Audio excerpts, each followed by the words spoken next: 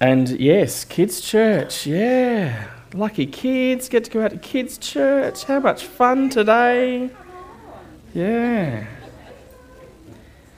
And how good is it having Kath sing too? Great. And your hubby Cole is going to actually be leading us on Christmas Day. Exciting, isn't it? And exciting because Christmas is only 2 weeks away. 2 Sundays and we're there. Time has flown. Carols were on last night in town and I enjoyed playing my French horn. It was really good. But you know, Christmas can be not only a wonderful time of the year, but a chaotic year too, can't it? Chaotic time of the year. You know, and I'm actually really thankful to Crossover for the inspiration for this series. It helps in the chaos. And now, who here is busy? If you're not, you're either lying or I want your life. In the busyness of Christmas, with all the plans for family, food and festivities, peace so quickly vanishes.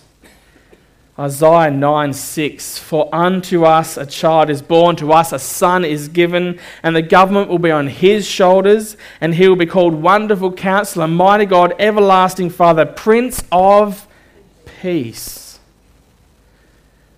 What a glorious thing that we celebrate, that Jesus has come, our wonderful Counselor, our mighty God, everlasting Father, and Prince of Peace. But when we look around at the world as it is, and I don't know if you wonder like I do, you wonder, where is our peace? Where is the peace that was meant to come with the Prince of Peace? Now think about the events of this year. Conflict in Ukraine, Queen dying, Albo becoming Prime Minister, the fourth wave, hacking and data breaches, cost of living pressures, UK Prime Minister lasting less time than it takes for letters to go off. Yes, that was a measure used in the media. You know, on the Global Peace Index, Australia is ranked 27th out of 163 in 2022. And I guess that's not too bad, but New Zealand is second. And I reckon that, like, immediately it just cancels it, and we're at least at 50 after that news. And Iceland's first, surprisingly.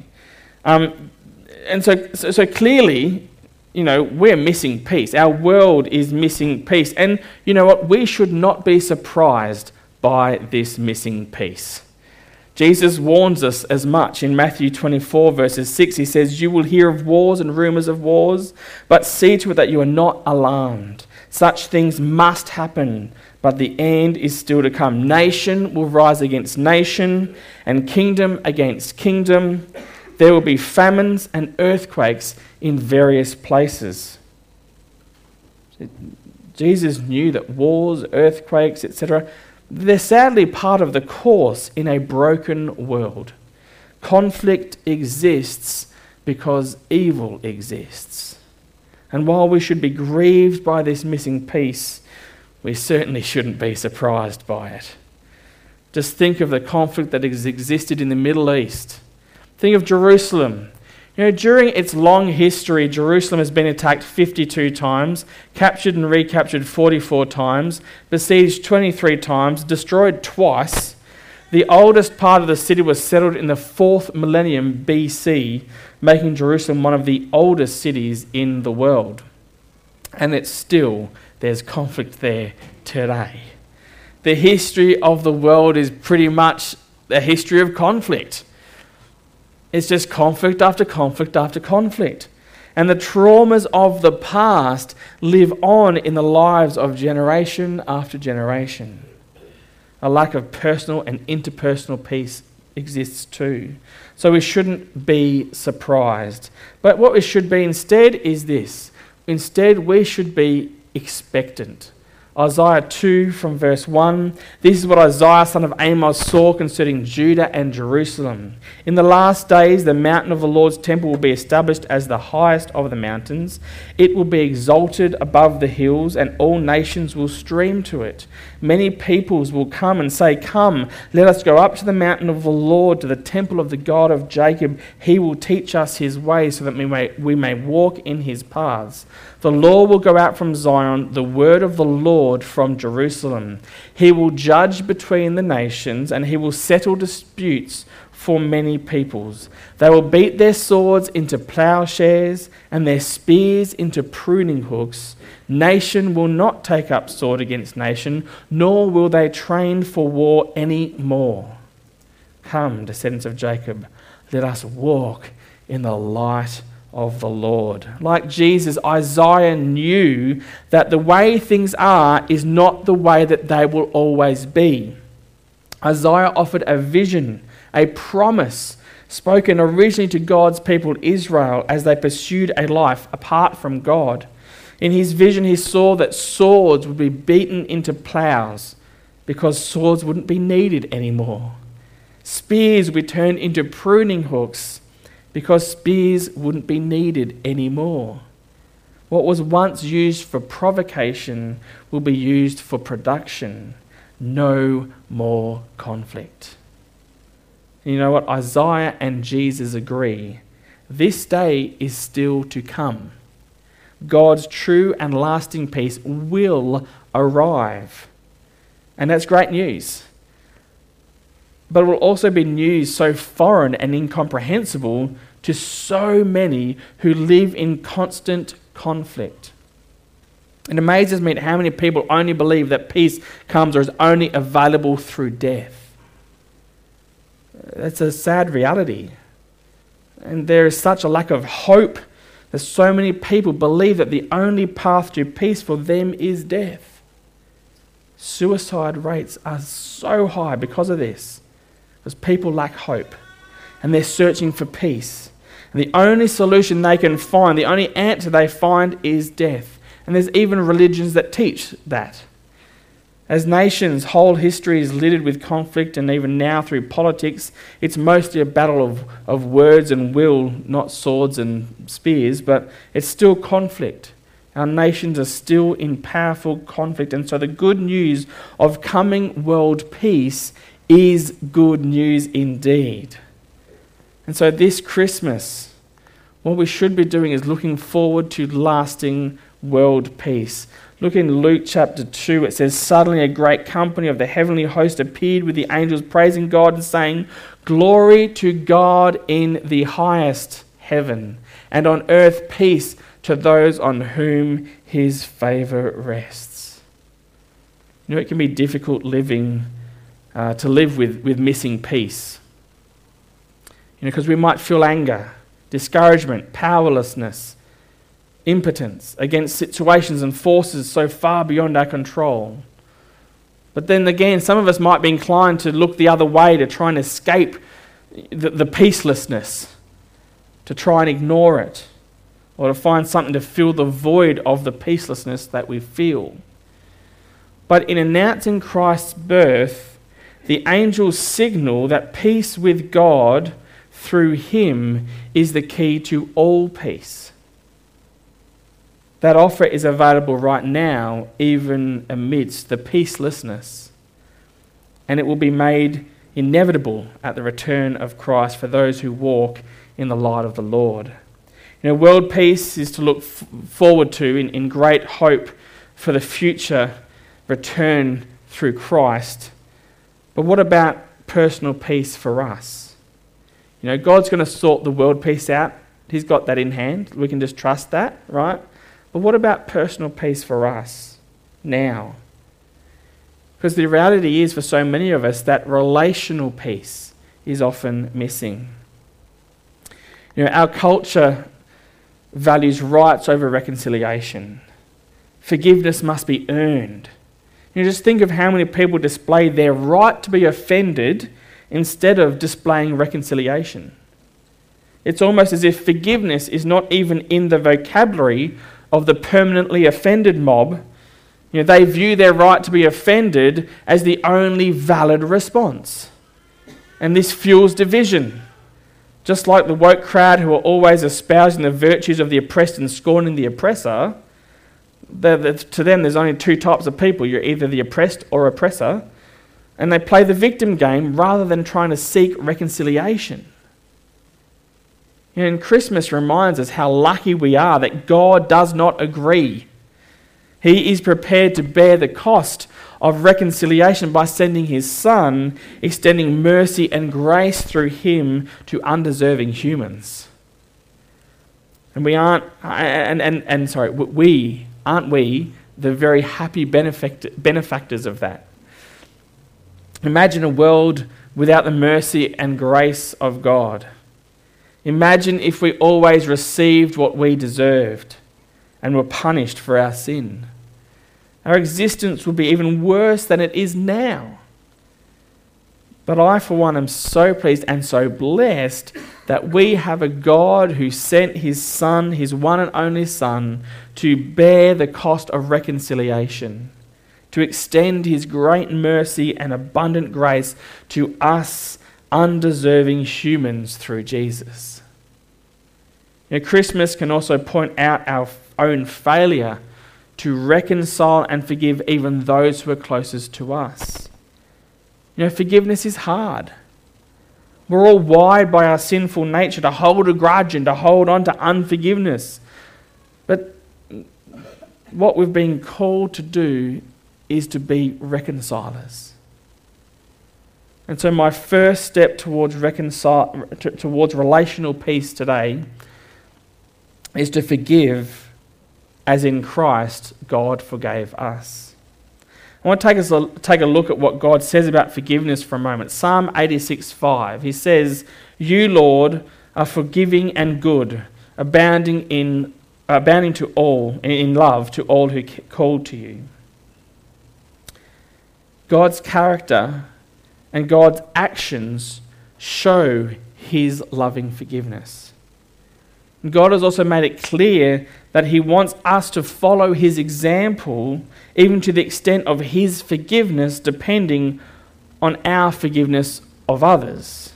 Matthew 6 verse 14, "For if you forgive other people when they sin against you, your heavenly Father will also forgive you. But if you do not forgive others their sins, your Father will not forgive your sins." Forgiveness is not about how we feel or forgetting what happened or excusing the wrong, but forgiveness is something we should be working towards. And secondly, we should take some steps. Forgiving can be the hardest thing that we will ever do. We've all been hurt many times, no doubt, even by those who we would think would love us the most. And if you've been in church for a while, you've probably even been hurt by people in the church, where you'd hope not to be. But churches are like hospitals. We're here because we all need help, right? We know that. That's why we're here, because we acknowledge we don't have the answers. I was hurt a few years ago by someone I trusted and who I confided in, and I was very open and vulnerable with that person as well. And that trust was broken, and broken badly. And even when I confronted them, they refused to even entertain that they had any part in what went down. And then time and time again, they repeatedly broke even more trust and reneged on agreements and promises that were made even further. This caused me to tailspin for a while, and I harboured such hate, resentment and unforgiveness towards this person. A few people challenged me on this and even read Matthew 6 to me. Forgive, otherwise God won't forgive you, right? But I was not in a position to forgive that person. But over time, as the Holy Spirit worked on my heart and healing occurred in many other ways, I came to a place where I could offer forgiveness. I moved to a place where I had a heart of forgiveness towards that person. Peacewise is a great resource, And it's good training, largely based on this book called The Peacemaker by Ken Sande. If you want to borrow it, please feel free. And it suggests a framework for biblical forgiveness which involves 2 steps. The first of those is a decision to extend mercy whilst recognising that mercy is undeserved. And second is an action to show mercy, whether or not the person responds well to those actions. In doing these, we are acting like God does and receiving God's action towards us. We're playing our part in the miracle of healing that God wants to do. Through a lot of difficulty and pain, I made a decision to extend mercy towards the person who hurt me, whilst recognising that that mercy was undeserved. And I also made action to show mercy. And my third step for us today, though, is to make some promises. And Peacewise offers 4 promises to help us live out our forgiveness. First of all, I will not dwell on this incident. Second of all, I will not bring up the incident and use it against the person. The third is I will not talk to others about this incident. And the fourth is I will not allow this incident to stand between us or hinder our relationship. And those are really practical and quite life-giving steps that will help us move out of the pit of despair in relational conflict. So I want to read those again. If you are in conflict with someone and you have been able to make that decision to extend mercy and then have an action to show mercy, then the way to help you move on is not to dwell on it, not to bring it up, not to talk to others about it, and not let that stand between you and that other person in your relationship. But we've got to do this with a few things that we keep in mind. First of all, we must forgive wholeheartedly. We can't just forgive a little bit and hold on to most of it. It's all or nothing. Or it's not actually forgiveness. And we can only be responsible for our part.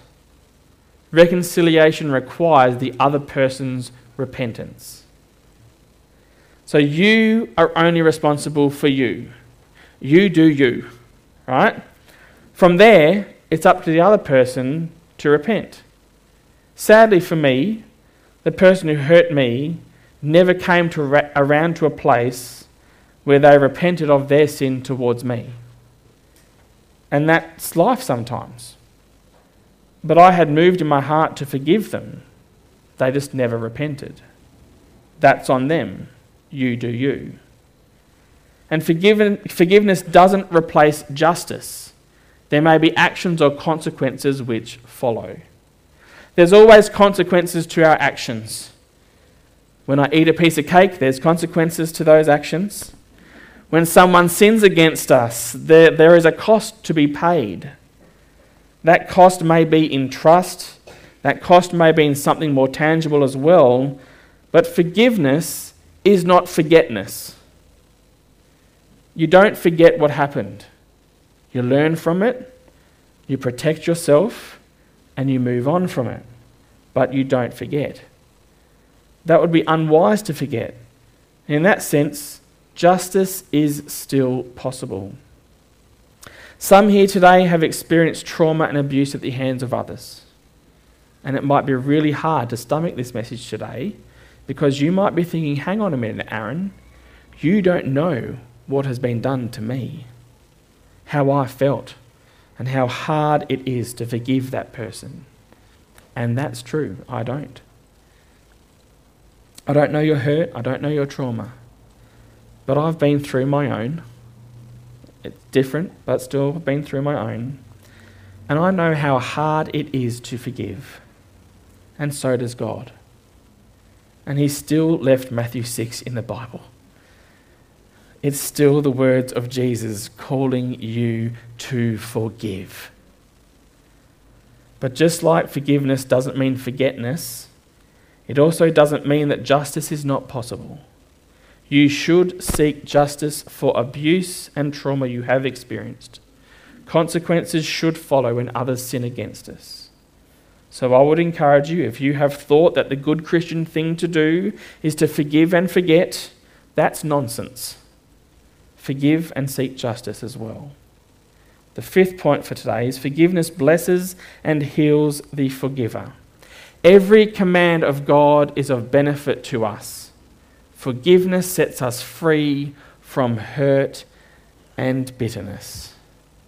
When I moved from a place of unforgiveness to a place where I'd moved to forgiveness in my heart, I felt in and of myself so much lighter. I felt a real sense of new freedom that I had forgotten about. Because yes, I harboured that unforgiveness for way too long. And forgiveness brings peace to the forgiver as well as offering peace to the forgiven. Don't miss out on the peace of God that passes all understanding because you are harbouring unforgiveness. God doesn't want you to live like that. Forgiveness is the door to peace in our relationships and in our lives. Now, you might not be able to do much about global peace other than to pray, "Come, Lord Jesus." Whilst our world is missing peace, it will not be forever.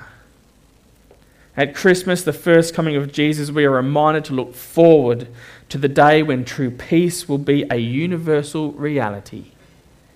But He can do something to bring peace into your relationships and peace to you personally. Without forgiveness, there's no true reconciliation and no true relational peace. We are called to follow our Father by forgiving one another as He has forgiven us. So let me ask you today, to whom do you need to offer relational peace this Christmas as part of the deep peace that God wants you to know? Forgive as in Christ God forgave us. You know, when I was doing the Peacewise training, it was run by a Christian psychologist who has worked very closely with the author Ken Sande of this book, The Peacemaker. And she brought out these studies which I hadn't come across before, and they were showing the actual tangible physical health benefits of forgiveness. Your body is not designed to flourish when you harbour unforgiveness. But when you are able to forgive and you are able to move past those issues and forgive as Christ has forgiven you, the strength to do that comes from Christ. It doesn't come from you, right? We are forgiven and so we're able to forgive just like we're loved, so we're able to love others. When you do that, your body physically has health-giving benefits. And that blew my mind. It shouldn't have blown my mind. It should have been, of course. God said it, so of course it works through all of creation. Right? Our bodies are not designed to live under the stress of unforgiveness because it hurts us. So are you hurting you? If you are sitting and living with unforgiveness towards others, you're the one bearing the cost.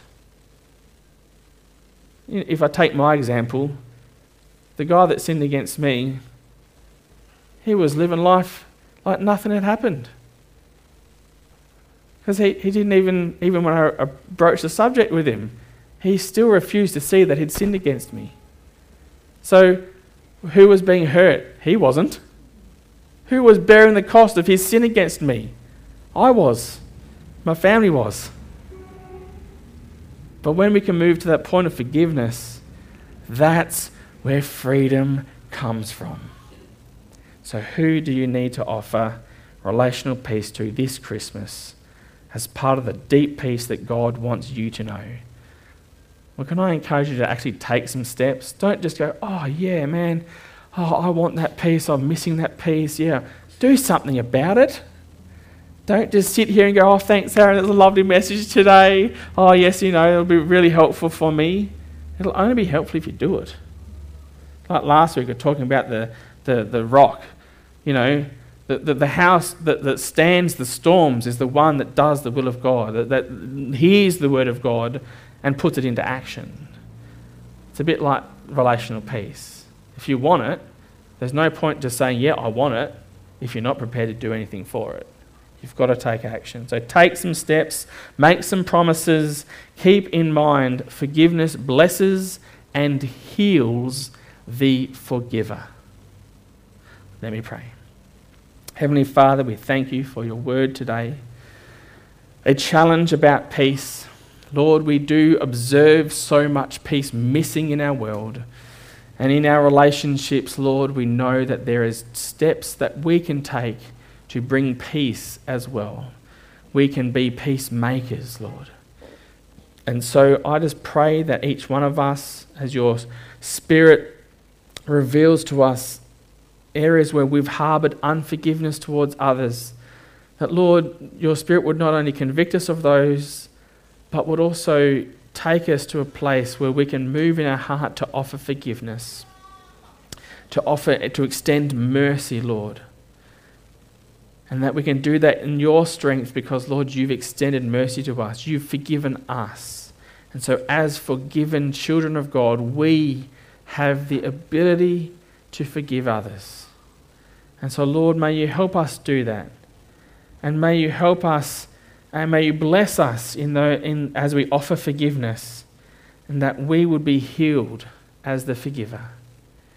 We pray in the name of Jesus. Amen. Thank you, Graham.